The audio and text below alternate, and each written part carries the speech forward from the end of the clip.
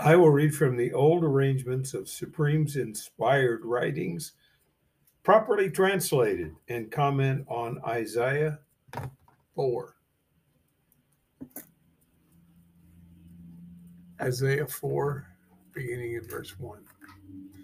7 women will hold onto one man in the day, saying, we will eat our food and wear our clothes, only your name will be called on us. You will take away our disgrace. We are certainly in a very serious uproar of family and men and women and children in this day and age. Verse 2, in the day originator sprout will become for the beauty and for the splendor. Grounds result for excellence, for honor, and for an escaped remnant of he retains mighty ones. Verse 3, that is, he retains mighty ones, is the phonetic Israel.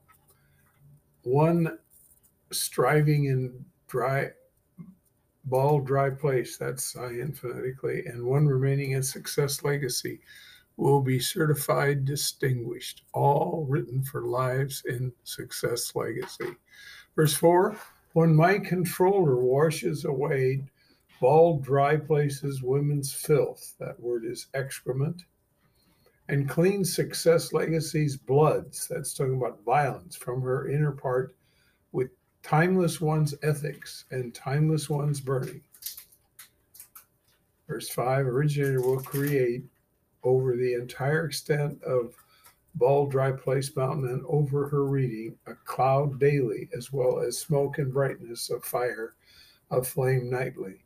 Overall splendor is a canopy. Verse 6, a woven will be for shade daily from heat and for refuge and shelter from storm and rain. That's the end of that chapter. We'll stop there.